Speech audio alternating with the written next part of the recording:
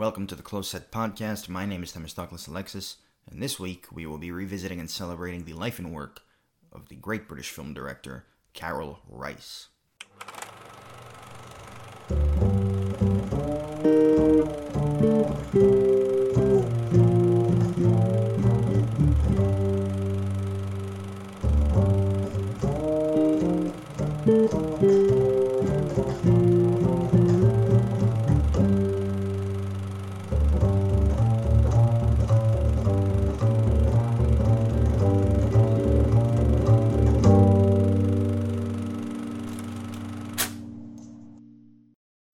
Hello, how are you? This week, our third episode. Like I said before, at the top of the show, we'll be looking at the life and work of a great British film director named Karel Reisz, who is responsible for great films like Saturday Night and Sunday Morning, The Gambler, and The French Lieutenant's Woman, and we'll be looking at all that and more today. Karel Reisz also a seminal figure in two important movements in British cinema. First, the Free Cinema movement of the 1950s, and then the British New Wave, or what's also known as the era of kitchen sink realism, which was prominent in the late 50s and early 60s, and we'll get into all that shortly. But first and foremost, just some business to get out of the way. Firstly, we are available on the Apple Podcasts, the Spotify, and the Google Podcasts. And second, you can find us on the Instagram if you would like to stay in touch and stay up to date as to new episodes and all that good stuff. You can find us on Instagram at Closed Set Podcast. That's Closed Set Podcast, and if you want to shoot a DM as well, feel free. And we are also available via email at closedsetpod@gmail.com. That's closedsetpod@gmail.com. Any questions, comments, feedback, constructive criticism, if you would like, if there are any directors who work primarily between the 30s and 80s that you would like to see covered on the show at some point, please feel free. I would love to hear what you have to say. And with that out of the way, let us boogie. So, Karel Reisz, born in July of 1926 in Ostrava, Czechoslovakia, which is now, Ostrava is now in the current-day Czech Republic. He was of Jewish extraction. His father was a lawyer, and he ended up in the United Kingdom at the age of 12 in 1938. This was shortly before the outbreak of World War II. Officially, World War II began on September 1st, 1939. That's known as the official date. That's the general consensus, which began with the Nazis' invasion of Poland. However, before that, Hitler and the Nazi regime was moving in on the Sudetenland, which was in Czechoslovakia. It was an area with a very large German-speaking population, and the British government, and also a philanthropist named Sir Nicholas Winton.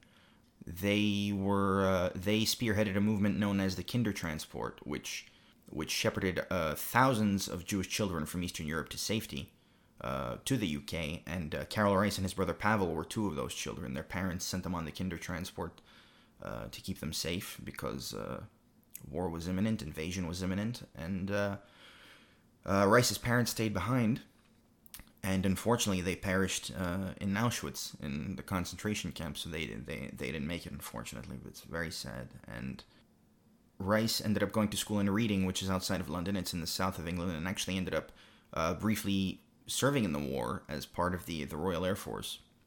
And after that, he studied chemistry at Cambridge, and it was as a youth in England that he sort of started experimenting and making his own 16mm films. And it's been interesting sort of looking at his life and looking at his past, and of course the trauma of having to flee at such a young age in the war and losing his parents in a concentration camp. And it's been interesting just hearing these different accounts of the kind of man that he was. And according to several sources, he was very quiet, very unassuming, kind of broody, and didn't really give much away, especially when it came to his personal life. For example, the British sociologist Peter Worsley, he and Karel Reisz were apparently best friends at Cambridge when they were there together. And Worsley himself said that he had no idea that Reisz's parents had perished at Auschwitz until Reisz had died and he'd read his obituary. So if that alone is a pretty good indication that he was a very, very sort of reserved man who played things close to the vest, if you will. And there's a great BBC radio interview from 2012 with the great director Stephen Frears and John Lahr, who's a critic for The New Yorker, and he and Carol Rice and Rice's wife Betsy Blair actually shared a house for many, many years. They different floors, of course, but they lived in the same building, and they knew each other for close to 30 years. And Lahr knew him pretty intimately, and in this interview, he had very similar things to say about Rice's demeanor, and the interesting contrast between that and Betsy Blair's personality. It was Carol and Betsy. It was one word. And Carol and Betsy were completely different. Betsy was brusque and had a mouth and would let you have it, and was also really optimistic. And, I mean, in the galling American way that the English people think is a form of madness. And Carol was dark and brooding and gave nothing away. And Betsy Blair, for those who might not be aware, she was a great actress. She got nominated for an Oscar for Marty in 1955, which also starred Ernest Borgnine. She was in the great Michelangelo Antonioni movie called Il Grido, which translates to The Cry. And she was also blacklisted for a few years earlier in her career, but a very good actress. And she and Carol Rice, she was also married to Gene Kelly for a time, but she and Rice were husband and wife for close to 40 years. And so after his studies at Cambridge, Carol Rice started working as a grammar school teacher. And it was shortly after that he became a film critic. And this is interesting because the British New Wave shares a lot of similarities to the French New Wave of the 1960s, very sort of documentary-esque styles of filmmaking, among other things. And also, another parallel with the French New Wave is that many of the leading directors of the French New Wave, the directors who sort of defined that movement, several of them were film critics, including François Truffaut, who we'll be talking about at some point on this show as well. But in any case, Rice worked as a film critic and co-founded a film journal called Sequence, with the writer Gavin Lambert and the director Lindsay Anderson, who was also a seminal figure in both the free cinema movement and the British New Wave, and he directed the great film This Sporting Life, which we're going to mention again in a little bit, and he also directed the great film If, with the young Malcolm McDowell. This is pre-Clockwork Orange, and it's a fantastic film. It came out in 1968, and one that I highly recommend. So Rice and Anderson and Lambert, they found the Sequence journal. This is in the 1950s. And it's funny, Rice actually claims that he and Lindsay Anderson met on a bus one day. And it was Rice and Lindsay Anderson that spearheaded the free cinema movement in the 1950s again, with another great director named Tony Richardson and an Italian writer and director named Lorenzo Mazzetti. The work of the free cinema movement were documentaries, very raw, very gritty, and much like the British New Wave, the kitchen sink dramas that came after it, they pretty much covered working class life. So Carol Rice, Lindsay Anderson, Tony Richardson, who is going to come up he's also going to come up several times, and we're going to cover his work at some point on the show as well. He directed many, many great kitchen sink dramas, including A Look Back in Anger, which is one of my favorites, The Entertainer with Laurence Olivier, A Taste of Honey with Rita Tushingham. And so this motley crew put the free cinema movement together, and they wrote a manifesto. And it goes: no film can be too personal. The image speaks. Sound amplifies and comments. Size is irrelevant. Perfection is not an aim. An attitude means a style. A style means an attitude. And among the documentaries that they made during this time, the first that Carol Rice directed was called Mama Don't Allow. This came out in 1955. It was actually co-directed by himself and Tony Richardson. And it's a short documentary. It's 20-some minutes long. And it basically covers a night at a jazz club in North London with the Chris Barber Band playing. And it shows a handful of working class people sort of leaving their jobs and getting all dolled up and gussied up for a night on the town. And then, they all make it to the jazz club, and it sort of just follows them as the night progresses.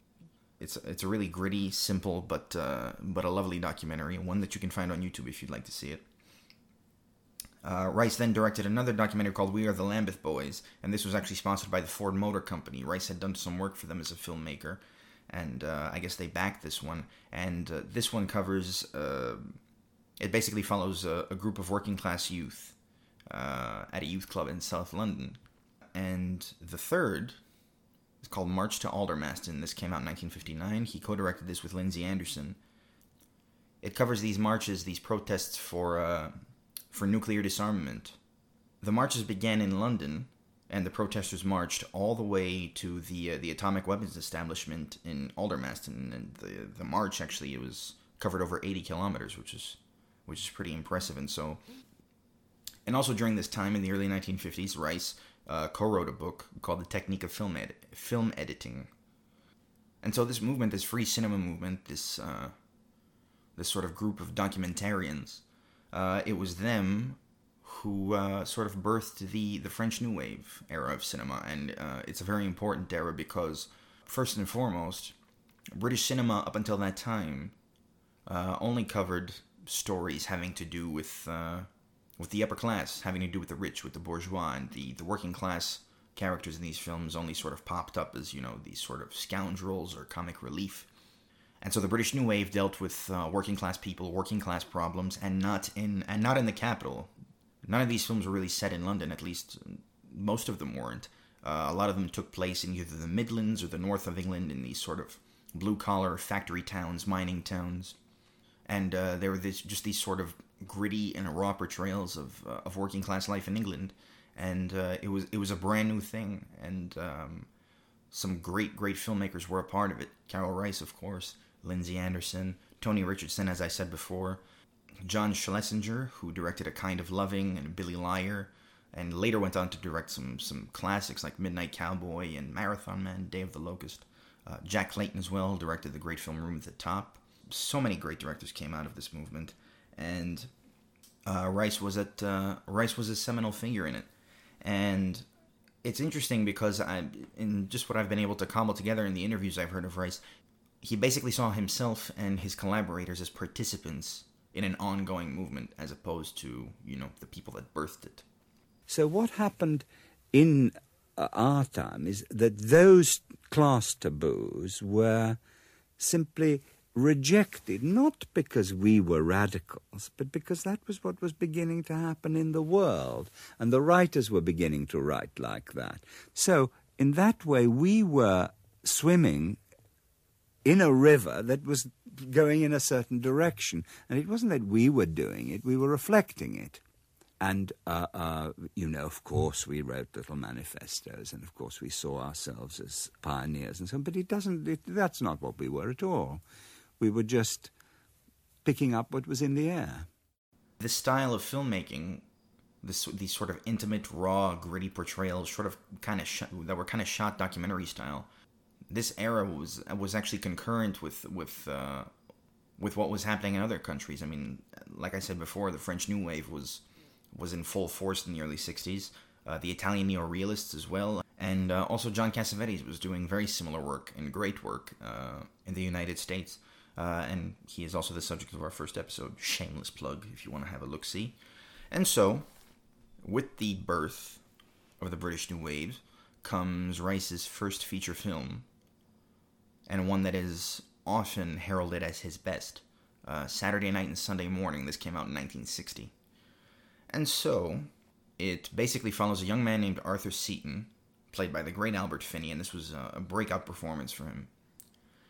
It follows him. He's a young machinist in a factory in Nottingham, which is in the Midlands of England. And he's a young blue-collar guy, and he's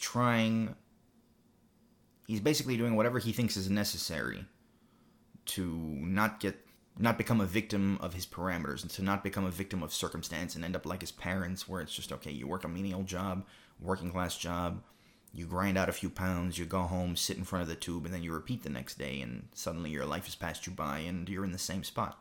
You see people settle down, and before they know where they are, they've kicked the bucket. It ain't all together like that. No, I know. It would be, though, if you didn't watch it. Easier ways of getting things than lashing out all the time. You think so? Listen. If I get mixed up in what goes on, that's my business. Suppose it is. You bet it is. I've still got some fight left in me, not like most people. I'm not saying you ain't. Where does all this fighting get you? Have you ever seen where not fighting's got you, eh? Like my mum and dad? What do you mean? They've got all they want.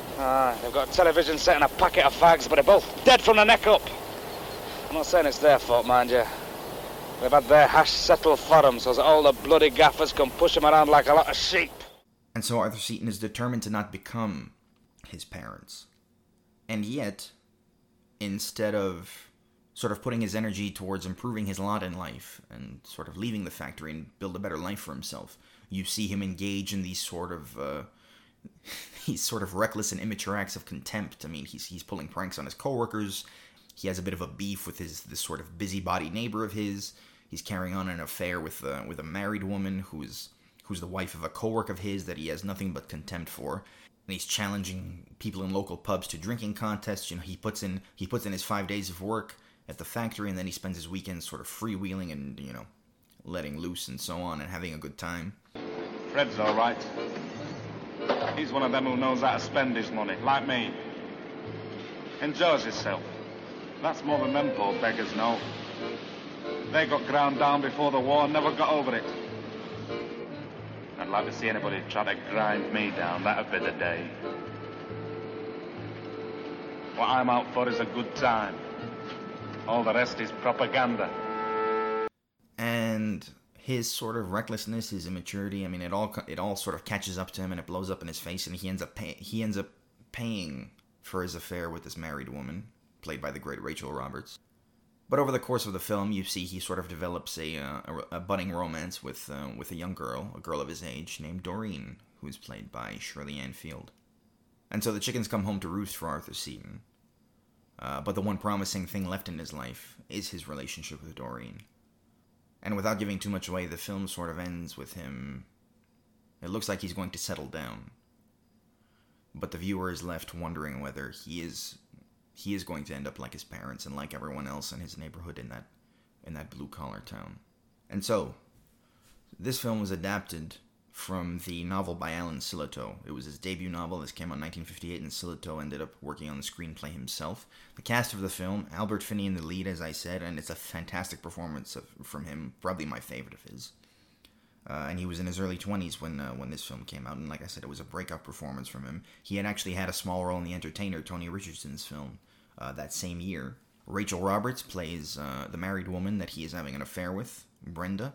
Rachel Roberts got nominated for an Oscar for This Sporting Life, which we mentioned before, in 1963. She was also in Murder on the Orient Express. A great Welsh actress who died actually pretty tragically in her early 50s. She committed suicide.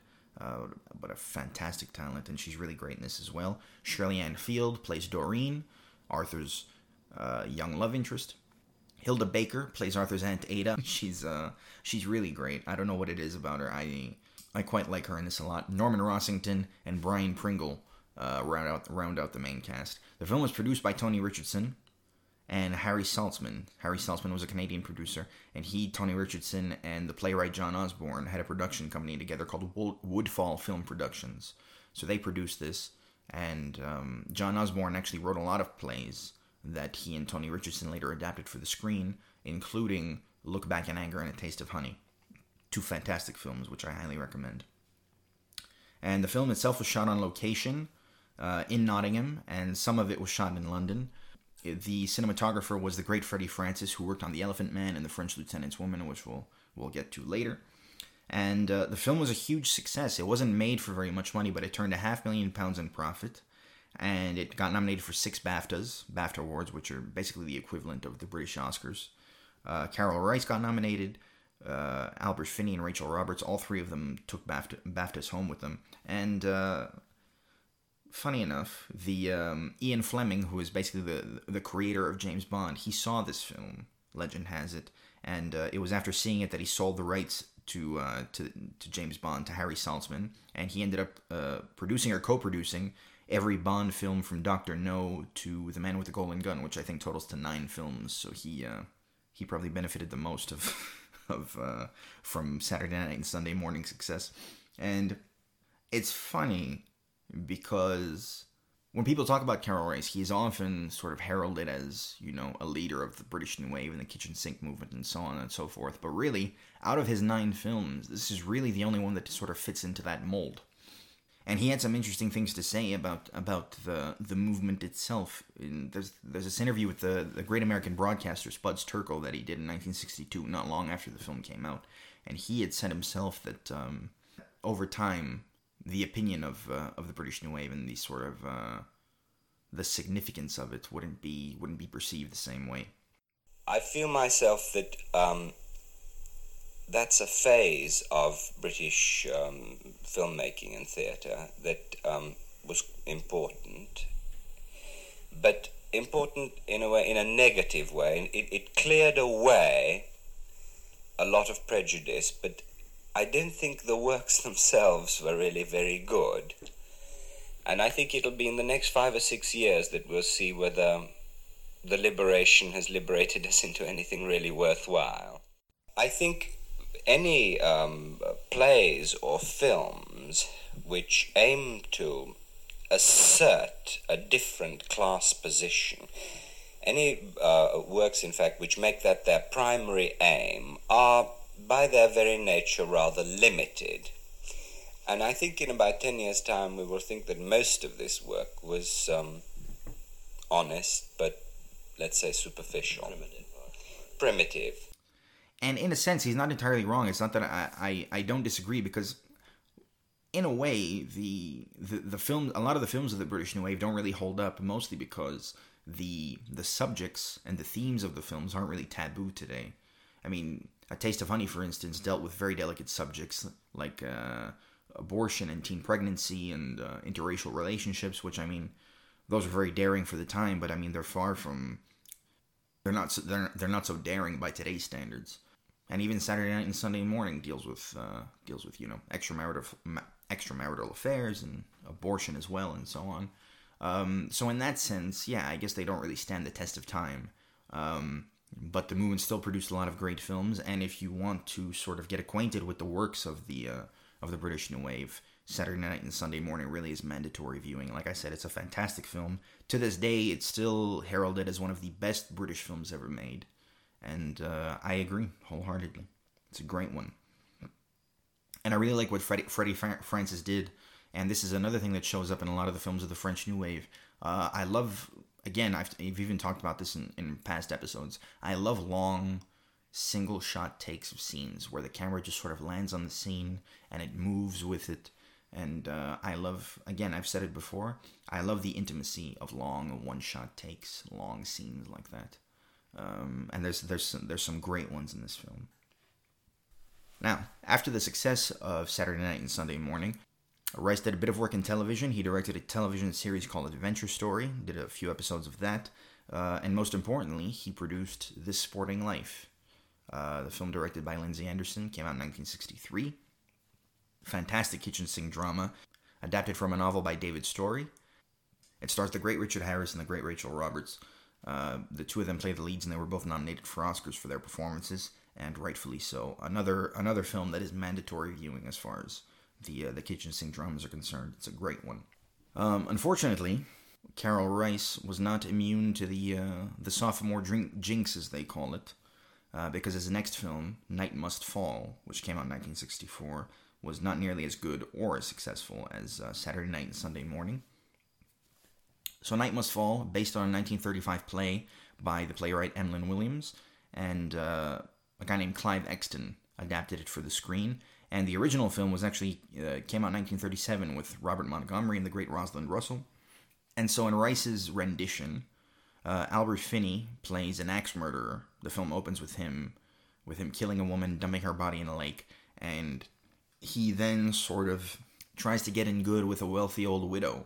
He's in a relationship with the widow's maid. He's gotten her pregnant. He's gone to see the old widow has requested to see him. He tries to get in good with her. He moves into the place.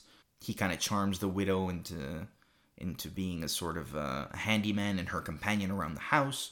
And the widow's niece is kind of wary of him, and the police are investigating the murder. And the walls sort of begin closing in, and then you just watch this whole thing sort of play out.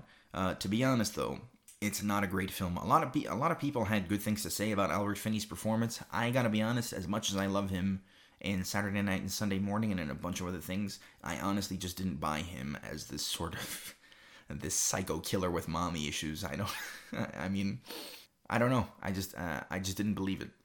And it's not a lazy performance by any means, but I don't know. It just it didn't work for me. I will say Mona Washburn, who plays the old widow, she is really great in this.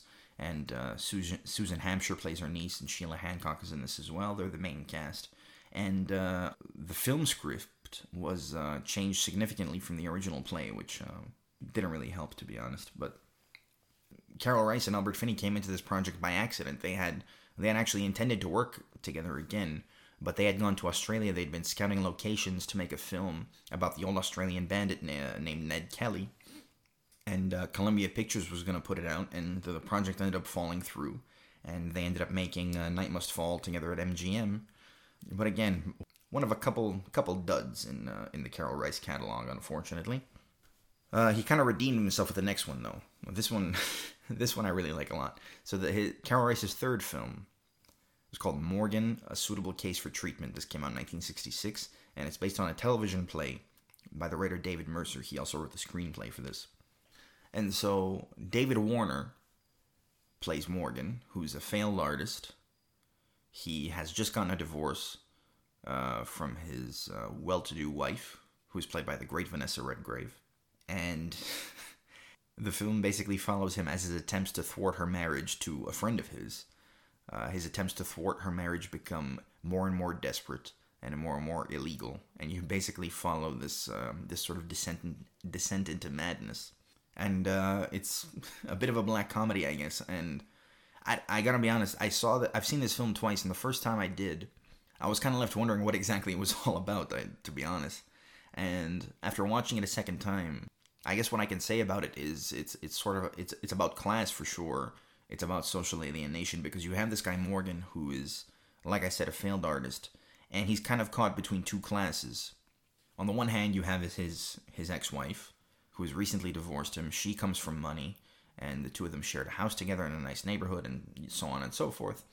And you have Morgan's mother, who is a card-carrying communist, and she makes a ritual of going to visit Karl Marx's grave, and she spends her life sort of pining for this Marxist-Leninist revolution to happen, and she's kind of pinned her hopes on her son to be the leader of this revolution.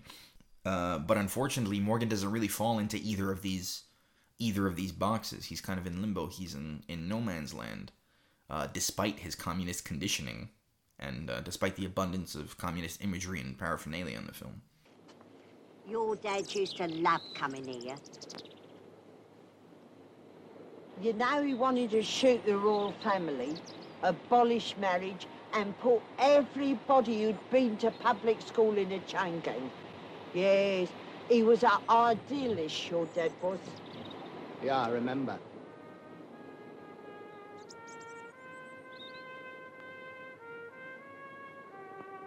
I say, read the inscription, Morgan, it's beautiful. You know it, Ma. Now read it. Philosophers have tried to understand the world. Our problem, however, is to change it. That's very true, Morgan. And his mother, played by the great Irene Handel, she calls him a class traitor, because of course he married a sort of bourgeois wife. And I kind of thought, I said, maybe this is a sort of eulogy to a certain generation of Marxists, but I don't really think it's about that. And honestly, I honestly just think it's about a guy who doesn't really know his place in the world. Sure, maybe he still has feelings for his ex-wife, but I think his attempts to win her back are more an attempt to sort of preserve the status quo, if you will, to just sort of preserve the life that he had become familiar with. Because changing your life is scary, right? Having to start over, especially as an adult, it's scary. It scares a lot of people shitless, and rightfully so. You're not happy, are you, son? Not without Leonie. I want to see a psychiatrist yesterday. Go on, you never. Yeah, that's what I need. Specialist in mental troubles. What's he say? Says I'm a suitable case for treatment. What sort of treatment? Electric shock and that? Nah, you just lie on a couch all day and say whatever comes into your head. Oh, well, let's hope he makes a man of you. Yeah, let's hope so. And so I guess what you're watching when you look at Morgan is a guy who's faced with that, and he's afraid of it, and doesn't really know how to handle it in a healthy way. He has these sort of he's a bit of an eccentric Morgan as well, which doesn't help. He has this weird fascination with gorillas and wild animals, and he keeps playing up these fantasies in his head rather, of sort of rescuing his wife Leonie from her impending marriage. And of course, despite the fact that his ex-wife still has feelings for him, And as much as she's tickled by his attempts to sort of win her back, she's ready to move on from him. And he grows more desperate until he basically has a mental break. And honestly, I mean, it's a really good one. It was the last film Carol Rice made in black and white, and and there's some really great performances in it. I mean, David Warner plays the lead. He's Morgan. He's fantastic in this. He was in Titanic, and he also played Jack the Ripper in Time After Time with Malcolm McDowell, who we mentioned earlier. Vanessa Redgrave, this was only her second career film, I think. She had been working primarily in the theater up until this point, and she was also married to Tony Richardson at the time that this was made. It's also worth noting. And she got nominated for her first Oscar for this, for Best Actress. This was in 1966, so Elizabeth Taylor ended up winning for Who's Afraid of Virginia Woolf. Robert Stevens plays Charles Napier, who is Vanessa Redgrave's character's groom-to-be. And Robert Stevens actually also worked with Tony Richardson in A Taste of Honey in 1961. So they knew each other, and he was also married to the great Maggie Smith for a time. And Irene Handel plays Morgan's mother.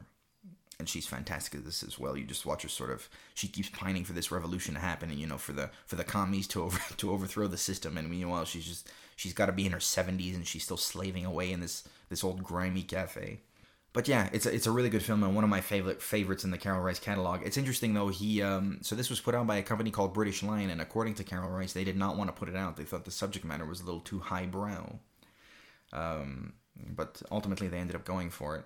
And David Mercer, who wrote the original teleplay and the screenplay, he was actually a pretty staunch communist himself, and he had actually he had gone to a treatment center for depression after his own marriage fell apart. He had a sort of nervous breakdown, so he had sought out treatment, which so I guess his experience and his political leanings were basically the basis for this screenplay for this film. And the critics were divided. From what I've been able to find out, the reception to it was a little mixed, although apparently young people took to it pretty well. And it's interesting because by the time, so this film came out in 1966, by then the kitchen sink era, the British New Wave movement had sort of fizzled out. Although a lot of those directors were still active in making films, and a lot of them transitioned to Hollywood, the British New Wave had sort of fizzled out by the mid-60s. Although I think it's fair to say that the character of Morgan, played by David Warner, he very much fits into that sort of angry young man mold of the lead characters of many of these old kitchen sink films, and it's a really good one. I like it a lot, and I highly recommend giving it a look. Now, in 1968, Carol Rice's next film came out. This was he and the great Vanessa Redgrave reunited yet again for a film called Isadora. This came out in 1968, like I said, and it follows the life and loves of the dancer Isadora Duncan, who was active in the early 20th century, and she was from the United States, but she performed primarily in Europe and later in the Soviet Union later in her life, and she's kind of a bit of an early 20th century feminist, if you will. She was kind of an innovator as far as modern dance went. Her performances were very raw and very sensual. She was a big proponent of sort of free love, and she was opposed to settling down and marrying. That being said, she did have several children over the course of her life, and she died tragically at the age of 50 in a terrible freak accident. Her death, of course, is covered in the film, and I don't want to give it away, of course, because I'd like you to see it, but she died very young and very tragically in a very, very sad accident. And so this film by Carol Rice covers her life. So a bit of backstory to this. When the film came out originally, the original cut came in at about 3 hours. And after a short time in theaters, the film ended up getting taken from Carol Rice and recut because a lot of people had issues with the length, and they weren't happy with the pacing of it, and they thought it was too long, and this, that, and the third. And so the film was recut it was cut down to 2 hours and change. And this is the version that I've seen, and unfortunately, after watching it, it really does look like a film that has had a knife taken to it. I mean, there are these big chunks of time in Isadora Duncan's life that are just missing, and parts of her life that are sort of glossed over and not really explored properly. You see her go through 3 major relationships with men who are played by James Fox, the great Jason Robards, and a Croatian actor named Zvonimir Crnko. And yeah, there are just these sort of very important periods in her life that are sort of just either not explored at all or barely explored. And you never really get the sense how she rose to prominence. It doesn't really do a great job of explaining just how significant a figure she was while she was alive. And by the end of it, it's interesting because you for most of the film, you see her as this woman who's free-spirited. She doesn't want to be tied down to any man. She doesn't want to be married. She doesn't seem to be much of a materialist or to care much about wealth or, And yet by the end of it, you see her towards the end of her life, and she's become this old sort of, washed up diva prima donna who's behaving like an old starlet, which I think, I don't know. It just seems conflicting with how she's portrayed for most of the film. And the whole thing just kind of comes off as being a little disjointed, but that said, I mean, Vanessa Redgrave despite its flaws, Vanessa Redgrave is incredible in this, and she really carries it. And I think the film is worth a watch just based on that alone, and she got nominated for an Oscar for this, rightfully so. Raymond and I were dancing in Kensington Square, and Raymond was playing his flute, and I was dancing among the dry leaves. And suddenly this beautiful woman came up to us in black furs, and she said, "Where on earth have you two come from?" And I said, "Oh, not from Earth at all. We come from the moon." Now tell me, Miss Duncan, I'm fascinated. When did you first learn to dance? Oh, I never learned at all. I danced in my mother's womb. How extravagant. Oh, it was. You see, my father had just left us. He was a remarkable man, but unreliable. And that increased my mother's agony. All she could eat was oysters and champagne, the food of Aphrodite. And so naturally I danced right from my conception. You're speaking metaphorically, of course. No, I'm speaking of my destiny. Universal put the film out, but because of the issues with the length and the fact that it was recut and the trouble it went through shortly after it was released, the film really didn't do much at the box office. And that's a recurring thing in Karel Reisz's career, as we're going to see later on. Commercial success proved elusive over the course of Reisz's time as a filmmaker. Where he was really hurt, because he was such an artist, and this has to do with box office, was when the producers in Hollywood would say, "This isn't working, this isn't commercial." He did a film about Isadora where they cut it. It wasn't his film. They just took the cut away from him. And in the end, the fight proved, I think, toward the end of his life, not worth the prize. And although he did get to put a director's cut together later on, this was in the 80s, he put together a director's cut of his own, which came at about 2.5 hours for TV broadcast. So he did get to rework it, although it was many, many years later. And the film was adapted from 2 books, 2 biographies, one of which was Isadora Duncan's own autobiography. It was shot on location in England, Yugoslavia, Italy, and France. And the adaptation, the screenplay rather, was written by Melvyn Bragg, who was a longtime television presenter in the UK and a very prolific writer, Clive Exton, who had adapted Night Must Fall, and the novelist Margaret Drabble. So the 3 of them worked on this script. And it's a flawed film, but like I said, Vanessa Redgrave is always worth the price of admission, and I encourage you to watch it just for her performance alone, because she's incredible. Now, Karel Reisz did not make another film for 6 years. He directed 9 films over 30 years, so he wasn't the most prolific filmmaker. And a long layoff ensued for him after the making of Isadora and all the troubles it had shortly after its release. But his next film, and the first one he made in America, his first American production, might be my favorite film in his body of work, and it is called The Gambler. This came out in 1974. And I absolutely love this film. I adore it. So it's, like I said, it's Reisz's first American production, and it follows the character of Axel Fried, who is played by the great James Caan. He's an English professor at a college in New York City, and as the title suggests, he has a terrible, terrible gambling addiction, and he owes a lot of money to some very unsavory people. And the film follows him as he's battling his addiction, as his addiction sort of ruins all the major relationships in his life, his mother, his girlfriend. And he is ultimately forced to broker a scheme with a student of his to fix a college basketball game that will sort of wipe the slate clean and forgive his debt. And it's really just a sort of raw, gritty, and unvarnished portrayal of gambling addiction. And of course, it's 1974. It's shot on location in New York. old New York, the grit and grime of it is always a treat to see on film. I mean, for me, it never gets old, at least. And it's a fantastic, fantastic performance from James Caan. Maybe my favorite of his. I think The Gambler and Thief, the Michael Mann film, that, I think, in my opinion, is James Caan's best work. And I really, really love him in this. So the couple notes on the making of this film. So The Gambler was written by a guy named James Toback, who's a notorious wild man, a bit of a sleazebag. And it's a very kind of a semi-autobiographical screenplay, if you will. He had actually started writing this as a novel. While he was writing it, he sort of began understanding that the story was better suited as a screenplay. And it takes a lot from his own life, because Toback himself was a lecturer at the City College of New York for a few years, during which time he had a terrible gambling habit of his own. So there's a lot of his own life in this film. And initially, so Toback was a friend of an actress named Lucy Sarayan, who was in the great Paul Schrader film Blue Collar, and she was dating Robert De Niro at the time. And so she took the script to De Niro. She told him all about it. Toback and De Niro ended up meeting. And it seemed as though James Toback had his leading man for the picture.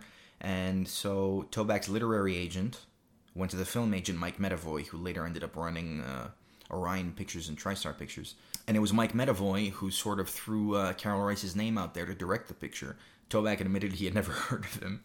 Medavoy also threw out Robert Redford as a potential candidate to play the lead, and thank God that didn't happen, because he would not have been right for this. In any case, so Medavoy puts Carol Rice's name out there. A deal ended up getting worked together with Carol Rice and Paramount for them to put out the film. Carol Rice meets with Robert De Niro alone, and he insisted that he wasn't right for the part. Even though De Niro and James Toback had come to an agreement, Carol Rice insisted. He said he has the wrong temperament, and he is too common, the quote goes. And there's a story written about Toback's career in the making of The Gambler. There's a great article in Variety, I think it was, online, if you want to take a look yourself. And, De Niro ended up losing the part, much to his chagrin, but Rice ended up casting James Caan, and honestly, much as I love De Niro, James Caan was perfect for this. And like I said, it's my favorite performance of his, and what I love about it, probably above all else. Obviously, like I said before, the story is basically taken from Toback's life, but I think it's incredibly fitting. It's very, very fitting that Caan's character, Axel Fried, he's an English professor in New York. He comes from a well-to-do family. His grandfather's wealthy. He has a good relationship with his mother. On paper, if you were to just sort of look at the life of Axel Fried on paper, you would never guess that this is a guy with a terrible gambling habit. You would probably assume that this is a guy who has his shit together for the most part.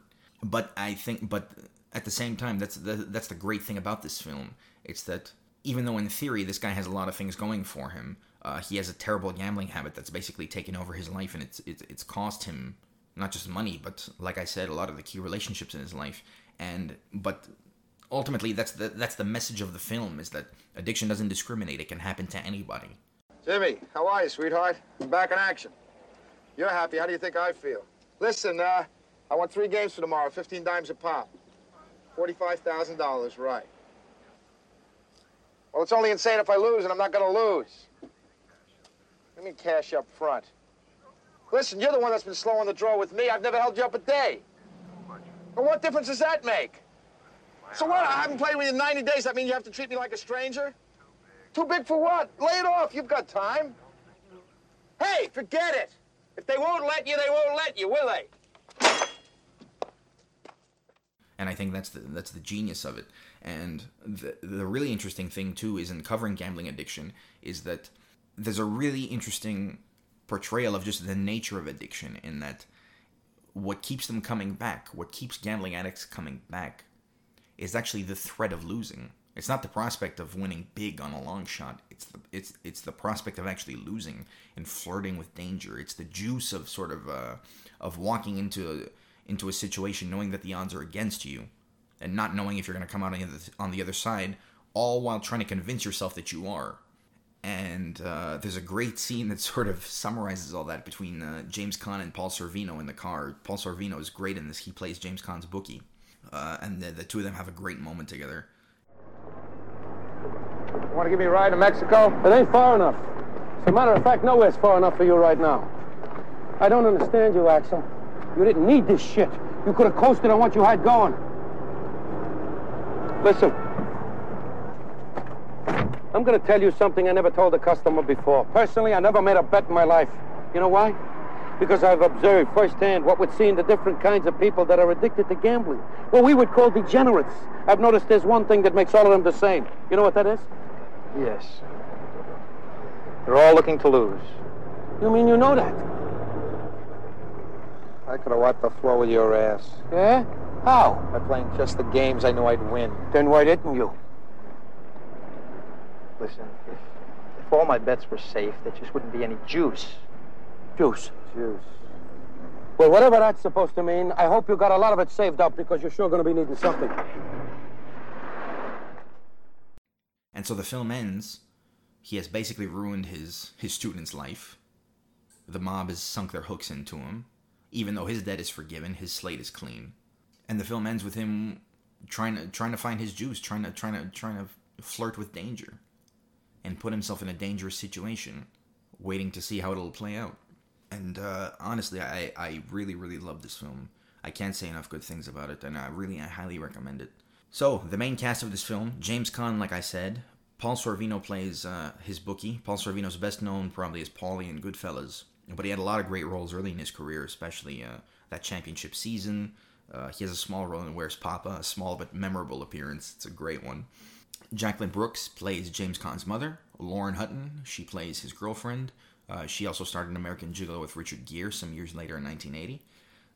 Also directed by Paul Schrader. Morris Karnofsky plays James Caan's grandfather. Morris Karnofsky was a New York actor and a very important member of the Group Theater Collective in New York City. And a lot of great New York character actors show up in this as well. I mean, Vic Tayback, who was in Alice Doesn't Live Here Anymore. Burt Young shows up in a small part. He plays Paulie in the Rocky films. He was in Chinatown, Once Upon a Time in America. Guest starred in The Sopranos. Just a million and one great roles, great credits. Stephen Keats, who was in The Friends of Eddie Coyle and Hester Street, another New Yorker. Carmine Caridi plays a bookie. He was originally cast to play Sonny in The Godfather. He was cast in that role before it went to James Caan ultimately, and Caan ended up getting nominated for an Oscar for it. Carmine Caridi shows up briefly in this. M. Emmett Walsh, another great character actor, he shows up briefly as another gambler. Antonio Fargas, who is in Across 110th Street, Car Wash. He was the Huggy Bear. He played Huggy Bear in the original Starsky and Hutch series. Another great New York actor. And a young James Woods plays a douchey bank teller, and it's another great scene in this film. So a lot of really talented actors show up in this, and like I said, it might be my favorite. James Caan got a Golden Globe nomination for his performance in this film, and rightfully so. This was a couple of years after he did The Godfather. And there's a great interview with him and Marc Maron on Maron's podcast WTF, and he tells an amusing anecdote from the making of this film with Carol Rice. But Carol Rice, he was the producer of Saturday Night and Sunday Morning, a great picture. Yeah. Just the greatest guy. And Yeah. how there's English, and he, like, I'm in every shot of that movie, right? And one day we're in Lexington Avenue. There's that one apartment building here. They got the steps that go all the way up, in the front door to the front door. And I was in the next room, and I had a smoke in the green room, was in the next door. They needed me for a shot, so the AD comes out and says, "Hey, Jimmy, we need you to come on out." He says, "Hey, Carol needs you right now." I'm going down the stairs, and they have them wires going down the stairs. I step on one of them cables, Right. Boom, I go down from the middle, all the way down. My ankle gets as big as a fucking softball, this big. Oh, God, right when I hit the ground. Yeah. Tore it up. They picked me up, and he runs up to Carol Rice, and he goes, I think Jimmy just broke his ankle, and Carol went, "Oh, fuss, fuss, fuss, fuss, fuss." And like I said, it's probably my favorite Carol Rice film. It's a fantastic performance from James Caan, and it's interesting. Just to go back to that BBC interview with John Lahr, when he was sort of assessing Carol Rice's work and the kind of filmmaker that he was, he brought up The Gambler specifically and a point that he was trying to make in that Carol Rice, being the sort of reserved, unassuming man that he was, and being basically a homebody. I mean, he was a bit of a square, really, to hear John Lahr tell it. But he basically theorized that a lot of Rice's work dealt with aspects of human behavior and sort of darker sides of human nature that Carol Rice wouldn't have attempted to explore himself in his own life. And I think Carol would say, were he here, that one of the he was a homebody, Carol. He didn't stray very much out of doors too much. He stayed in that house. He was a cancer and did his garden, played his croquet, collected his art. And he liked imaginatively going to places that he wouldn't ordinarily go. He liked the daring and the sort of almost death-defying escapades that Toback got. He couldn't believe it. He would regale us with stories about all that. And I think to a certain extent, he entered those worlds to find out about emotions that and situations that he didn't dare. Well, in that sense, And so, with that said, Karel Reisz made his next film in 1978, titled "Who'll Stop the Rain." This is named after the CCR song, and the song actually is in the soundtrack of the film. And so, the film is set in the early 70s, during the Vietnam War, and Michael Moriarty plays a war correspondent in Vietnam, and he has gotten involved in a drug operation over there, and he enlists the help of a friend of his in the Merchant Marine, played by Nick Nolte, to sort of help him with a drug deal in the United States. And so Nick Nolte's character gets involved with Moriarty's wife, played by the great Tuesday Weld.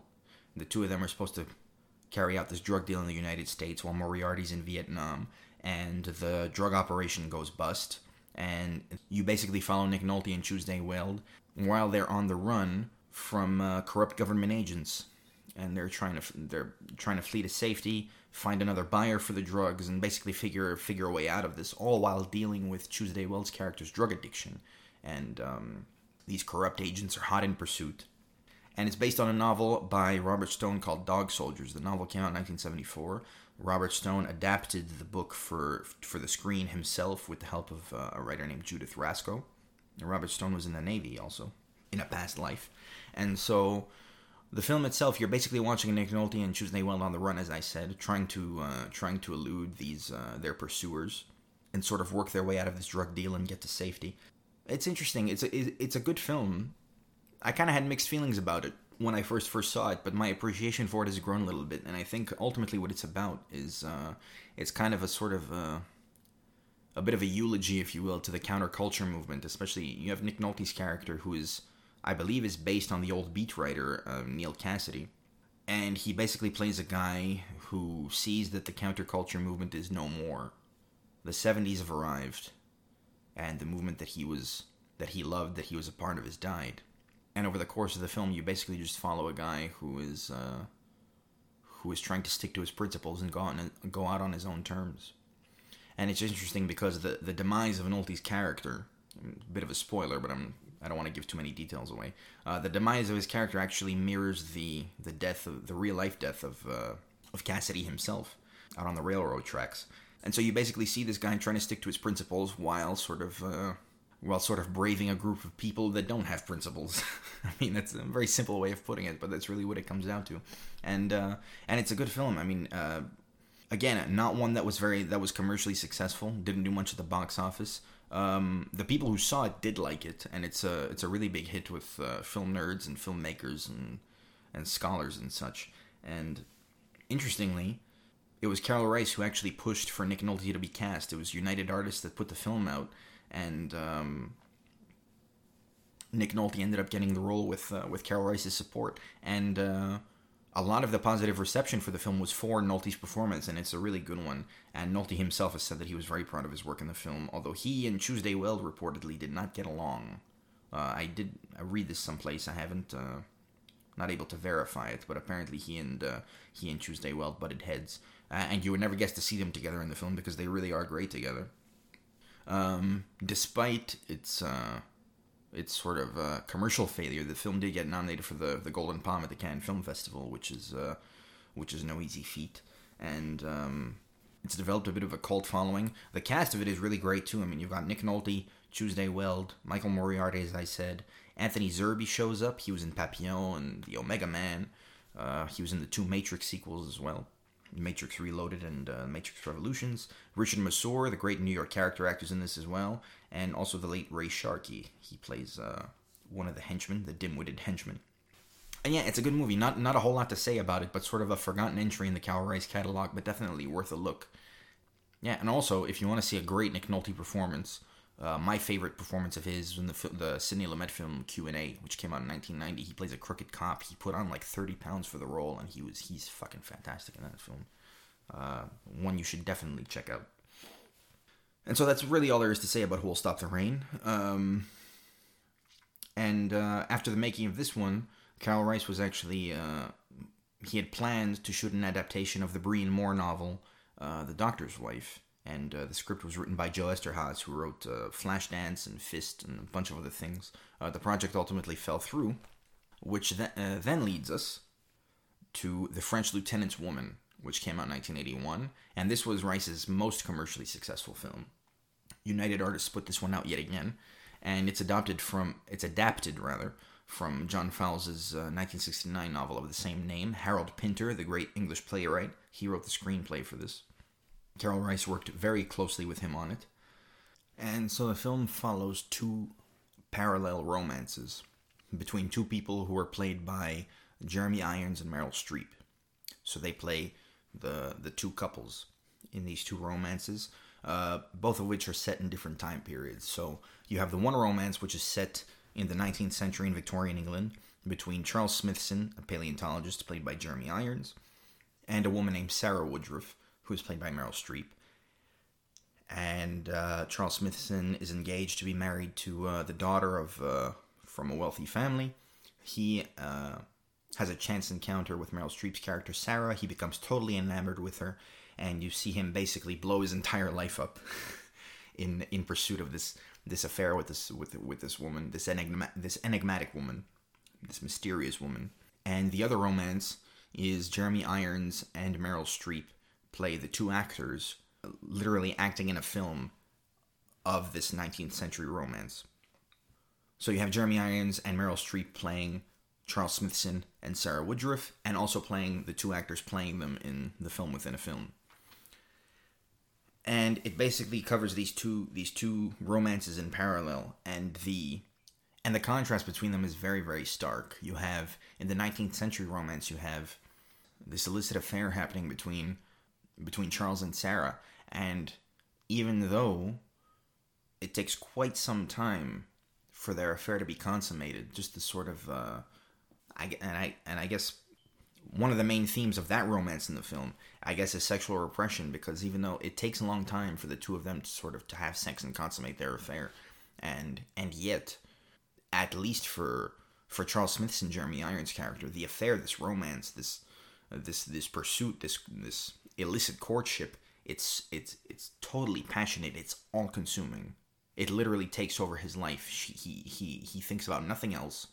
He breaks off his impending marriage to his fiancée in pursuit of this woman that he really doesn't know much about, but he's totally enamored with her. He ends up getting disgraced socially.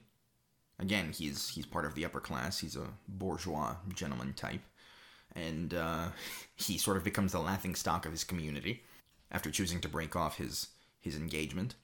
And he's basically following this mysterious woman around who proves to be elusive. She has some troubles of her own. She's trying to find herself. I knew it was ordained that I should never marry an equal, so I married shame. It is my shame that has kept me alive, my knowing that I am truly not like other women. I shall never, like them, have children, a husband, and the pleasures of a home. Sometimes I pity them. I have a freedom they cannot understand. No insult, no blame can touch me. I have set myself beyond the pale. I am nothing. I am hardly human anymore. I am the French lieutenant's whore. And you look at the modern romance between the two actors, again played by Jeremy Irons and Meryl Streep, and the two of them are both married. They both have partners. They're shooting this film together. And unlike the characters they're playing in the film within a film, they're spending pretty much every night together. They're having sex regularly, and yet you can tell pretty much from the beginning their affair that it's ephemeral, it's temporary, it's not going to last very long. Basically, by the end of their shoot, once their time working together is finished, they're basically going to go their separate ways and get back to their lives, back to their marriages. And so despite how readily available sex is between these two actors, their affair is nearly as strong, nearly as fulfilling. And Meryl Streep's character, Anna, she basically understands that this relationship doesn't really carry a whole lot of emotional weight to her. And and on the other side of that, you have Jeremy Irons' character, Mike, who is very emotionally invested in this affair with his co-star, even though he is married, and he wants to keep seeing her after their shoot is done.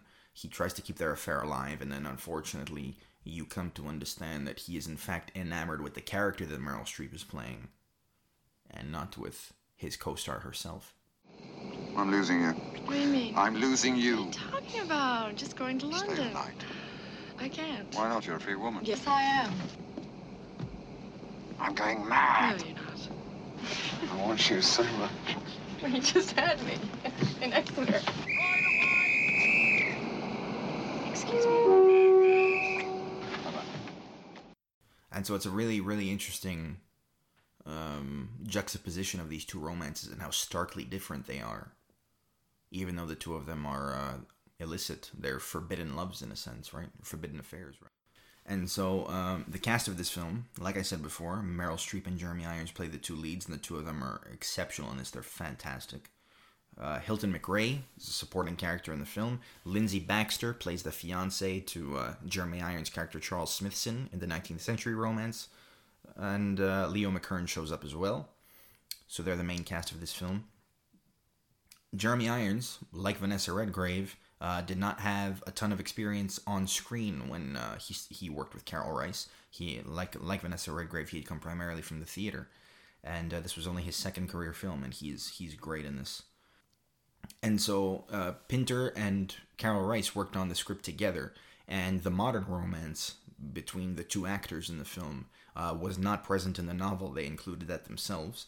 And John Fowles actually wanted Carol Rice to direct the adaptation of his novel for years, and the novel was considered unfilmable, to the point where so many directors had been in line to direct it. There were 1,000,001 candidates, and a lot of great directors who were considered to direct the film, and a bunch of directors, like including Lindsay Anderson was one, Franklin J. Schaffner, who directed Patton, was another, Mike Nichols, Mihaly Kakolyani, who directed Zorba the Greek, the great Cypriot director, Richard Lester as well. All those guys were in line to direct the adaptation of The French Lieutenant's Woman at some point.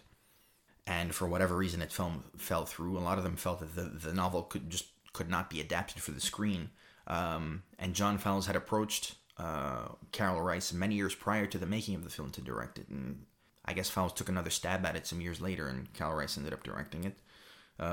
So he and Pinter worked on the script in 1979. The film was shot on location in many places in England in 1980, most notably in Lyme Regis. Initially, John Fowles' ideal choice to play Sarah was Helen Mirren, the great Helen Mirren, who was in The Long Good Friday and won an Oscar for The Queen, and she was in Gosford Park as well. She was John Fowles' ideal choice to play Sarah. The part ended up going to Meryl Streep, and she's great in this, and she had some interesting things to say about working with Carol Rice. I would say that Carol's particular gift was his delicacy, and so you never felt his hands on you as an actor, but he would just sort of gently lead you in a direction. But there was a moment in the filming where I did not give him what he wanted. And I was completely confounded because he wouldn't tell me what it was. You are a remarkable person, Miss Woodruff. Yes, I am a remarkable person. And I just couldn't say that to Carol's satisfaction. Probably because it was the thing I was least convinced of myself at that moment in time. Take the money in this purse. I think I must have done it 22 times. And I was almost, I was in tears. I was in tears. But he just was never, he would never give me a line reading or tell me how it should be. He would just say, let's just go again, shall we? Just try it one more time. Go ahead. And Freddie Francis comes back yet again to work with Carol Rice. He shot Saturday night and Sunday morning, which we talked about earlier. And this was shortly after he had worked on The Elephant Man, the great David Lynch film. So he came back to shoot this as well. And like I said, the film was Carol Rice's most successful film. And it got nominated for 5 Oscars. Meryl Streep got nominated for Best Actress. Harold Pinter got nominated for Best Adapted Screenplay. This was in 1981, so Katharine Hepburn ended up winning the Oscar yet again for a film called On Golden Pond with Henry Fonda. That said, Meryl Streep did win the Golden Globe, and Pinter was nominated for a Golden Globe as well for Best Screenplay, and the film was also nominated for Best Motion Picture Drama. So, like I said, a film that was very well received. And so, it was after The French Lieutenant's Woman that Carol Rice moved to the theater. He was in his mid-50s at this time. He directed a John Guare play called Gardenia. This was in 1982. And that play is also set in the 19th century, like The French Lieutenant's Woman. And it was a really good cast, too. A great production with James Woods, the great Sam Waterston, who was on Law & Order for many years and was in The Killing Fields and a bunch of Woody Allen films as well. Jo Beth Williams was in that theater production of the play, and Edward Herrmann, who was in The Great Waldo Pepper, which we covered in the George Roy Hill episode the last time out, if you'd like to take a listen.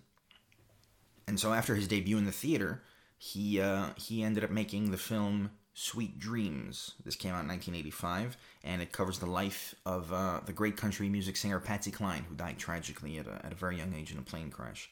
It covers Cline's career as a musician and as a country singer, and also her tumultuous marriage to a man named Charlie Dick, who is played by the great Ed Harris, who was in Apollo 13, and The Hours, State of Grace, and A Million and One Things. The film opens, Patsy Cline is playing sort of local gigs around Virginia. Her career hasn't really taken off. She and Charlie Dick meet, and she ends up leaving her first husband. The two of them get married not long after, and as she becomes more successful and becomes more independent, her marriage becomes more tumultuous because her husband is sort of a working class guy, and I guess he becomes resentful, and he is abusive to her at several points in the film. And it basically follows the two of them until Patsy Cline dies. And I gotta say, I love Patsy Cline. Her music is so moving, so soulful. She is one of very few singers who are capable of moving me to tears. And this film, it's pretty. I mean, John Lahr described it as a very good Hollywood film, and I guess it's very simple, but I mean it's a pretty accurate way of putting it. It's very very straightforward. It's basically it's meat and potato storytelling. And it's basically Jessica Lange and Ed Harris who carry the film. It's their two performances that basically lead the charge. Hi. Hi. Hey, I want you to get your coat. I want to drive you someplace for a drink. I want us to dance a while.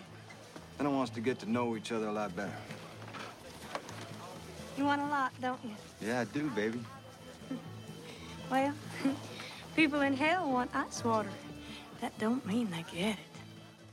The two of them are great in it. Jessica Lange got nominated for an Oscar, and rightfully so. She had won a couple of years prior for Tootsie. She had won Best Supporting Actress. Anna Wedgeworth plays her mother. She's really great in this as well. She had won a Tony for the Neil Simon play Chapter 2 in the 70s. David Klein is in this as well. Gary Basaraba shows up in a small part. John Goodman does as well. And the film was written by a guy named Robert Getchell, who had been nominated for Oscars for Alice Doesn't Live Here Anymore. He also created the sitcom Alice, which was based on the film, and he also got nominated for an Oscar for Bound for Glory, the 1976 Hal Ashby film with David Carradine. And one thing that I don't like about this film is that in the scenes where Jessica Lange is performing as Patsy Cline, it's not her real voice. They actually dubbed Patsy Cline's recordings over Jessica Lange's voice in the film. And as much as I adore Patsy Cline, knowing that it's her voice and not Jessica Lange's in the film kind of takes you out of it a little bit. And that said, I mean, Jessica Lange is great as always. I need something from you. I need you to look me in the face and say, you screw up a lot, but I still love you, Charlie. I always will. I told you before you left, I'm not holding any grudges. I need something from you. I need you to look me in the face and say, you screw up a lot, but I still love you, Charlie. I always will.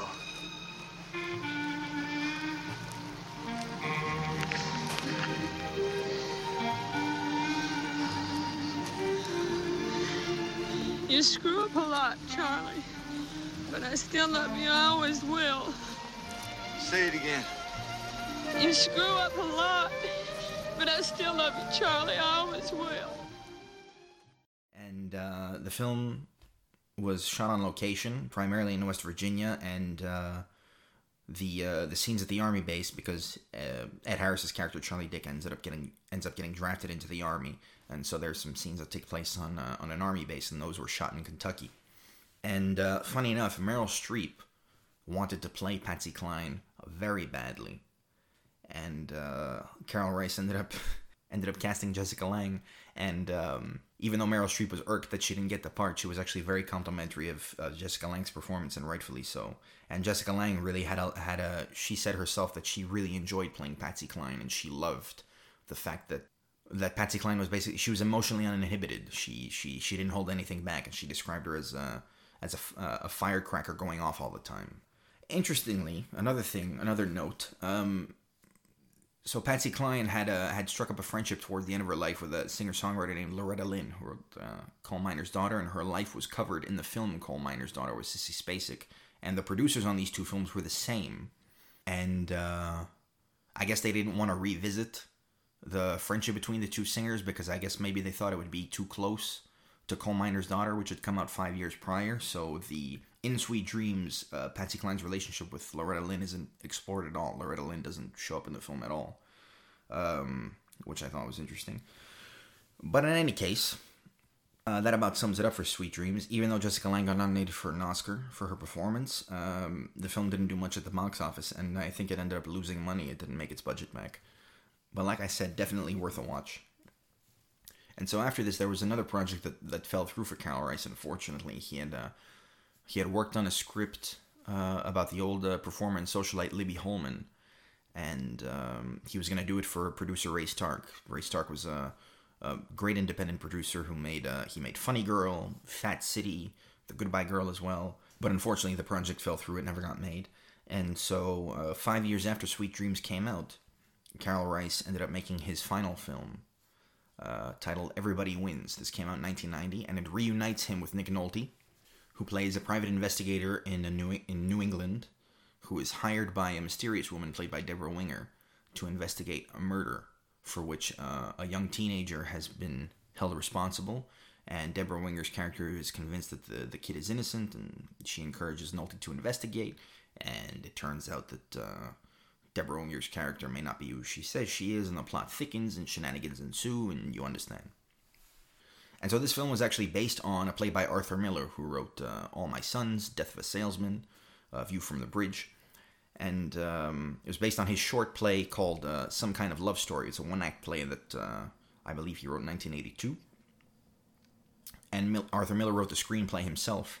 And interestingly enough, in the BBC radio interview that I mentioned earlier, John Lahr had said that there had been some trepidation over whether Miller should adapt his play for the screen, because he came primarily from the theater, even though he had written a handful of screenplays over the course of his life, including The Misfits, the John Huston film.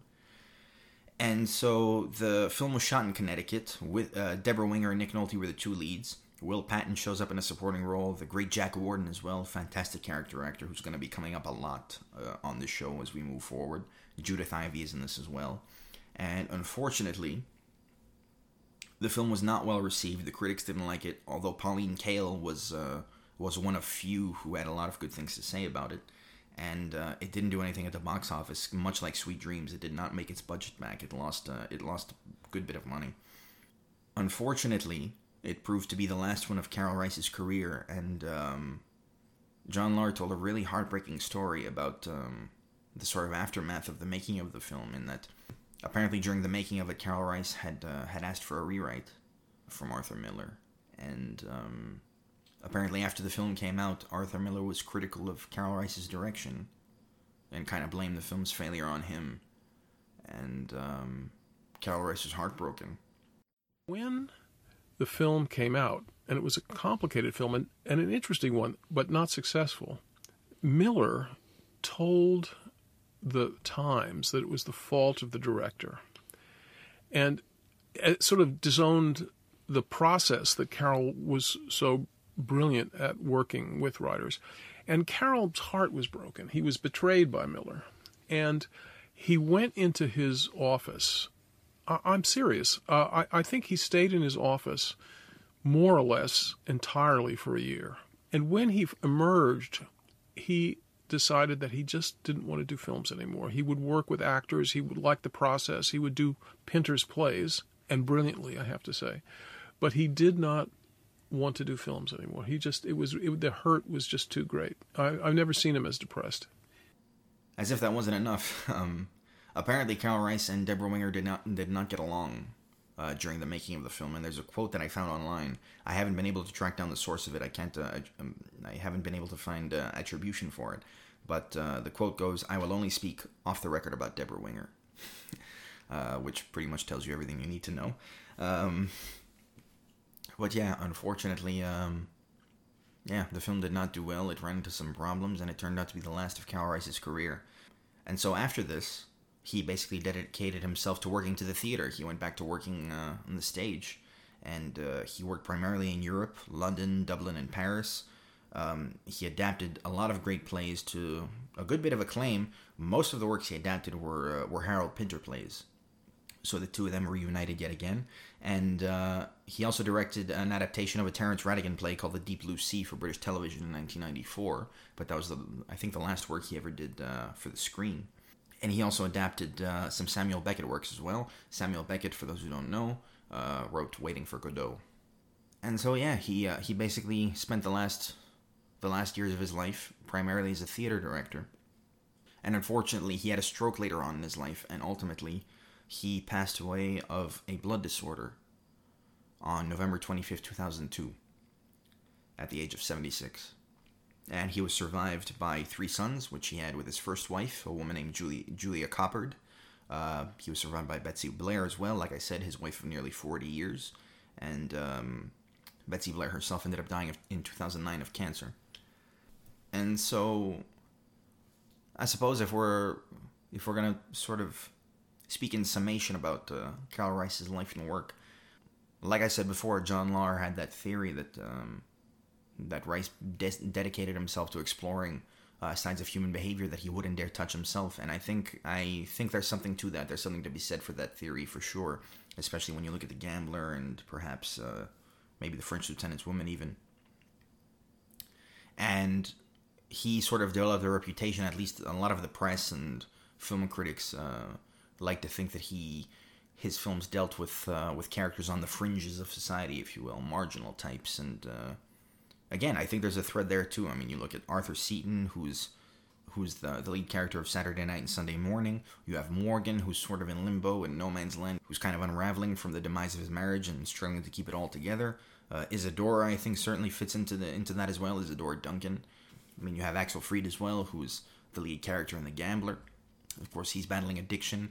You have Ray Hicks, Nick Nolte's character in Who'll Stop the Rain, who's basically sort of a relic of the counterculture movement and is sort of struggling to survive in a new world. And you have Sarah Woodruff as well, who the Meryl Streep's character in The French Lieutenant's Woman, and she is also someone who's kind of on the fringes. I mean, she's a solitary character. She's an enigmatic woman. She ends up resorting to prostitution later on in the film. And interestingly enough, to hear Karl Reisz say it himself, there was an interview he did for the LA Times during the making of Sweet Dreams in the mid-'80s. And there's an interesting quote from him here as well. He says, "Here's another film where the woman is clever and more talented and in every way more substantial than the man. I had that in Isadora and again in The French Lieutenant's Woman. It must be something that intrigues me." And so there you go. Karl Reisz found a thread himself in his own work. I think there's definitely truth to it. It's interesting. Like I said before, commercial success proved elusive for Karel Reisz. But I think that was okay. That seemed to be okay with him. He turned down the opportunity to direct some blockbuster films. I mean, he turned down the chance to direct a Bond film and a Star Wars film. But I think he was more concerned with just picking and choosing his projects and sort of only making a film if he thought if it was worth it. And again, yet another pattern, yet another sort of thread that's going to emerge on this show as we move forward. His last film, or I guess the final act of his career as a filmmaker, was a little underwhelming. A lot of directors, certainly the previous two we covered, John Cassavetes and George Roy Hill, Karel Reisz himself, and many others that we're going to cover on this show in the future. A lot of them, they didn't go out with a bang, unfortunately. Their last couple films were either unsuccessful or underappreciated or were plagued by problems, and it's a cruel business. But nonetheless, a fantastic filmmaker, and I encourage you to look up his work, especially Saturday night and Sunday morning. Like I said, it's mandatory viewing if you want to get acquainted with the works of the British New Wave. The Gambler, again, The French Lieutenant's Woman, Morgan, A Suitable Case for Treatment. It's a film I have a soft spot for, and Sweet Dreams as well, if only to see Jessica Lange and Ed Harris. Yeah, that's pretty much all I got for the great Karel Reisz.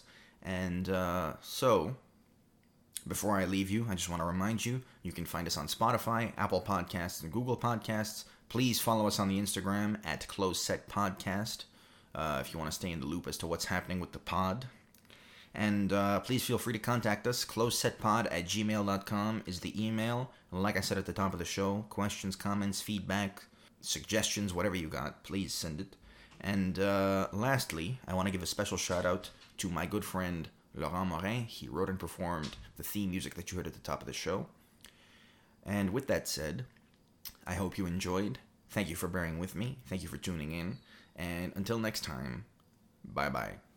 Do you see, words like new ways and so on, that's really for critics to say. What one tries to do is to find subjects that really sort of intrigue one, set one alight a bit, and then find the right way of doing that.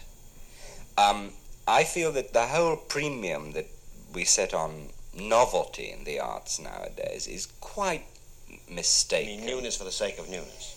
I think the whole factor of newness in the arts, of originality, is terribly overrated. I think if... Brecht would agree with you. Yes?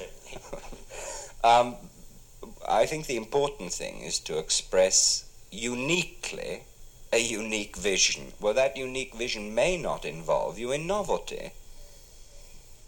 I mean, then you, Karel Reisz, are a different man from any other director because you're a different man, and therefore the way to be found is your own particular way, and it's for you, in a sense, to discover what it is you can do most effectively as a kind of craftsman. Precisely.